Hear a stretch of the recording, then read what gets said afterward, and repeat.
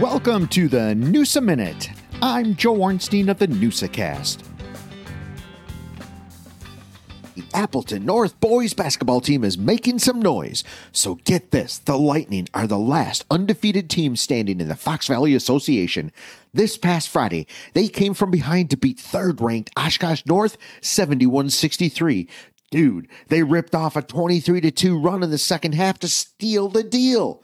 At 5-0 and 4-0 in the FVA, the Lightning looked poised to crack the Division I state coaches poll this week. Oh yeah, they also start 4 sophomores and a junior. Yeah, I know.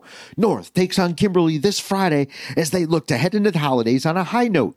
Keep up to date on high school sports at AppletonSportsPage.com. And don't forget we have a new local podcast right out of Appleton, Wisconsin, the NEWSA Cast. Get it every Thursday. Thank you for your time this time. Till next time.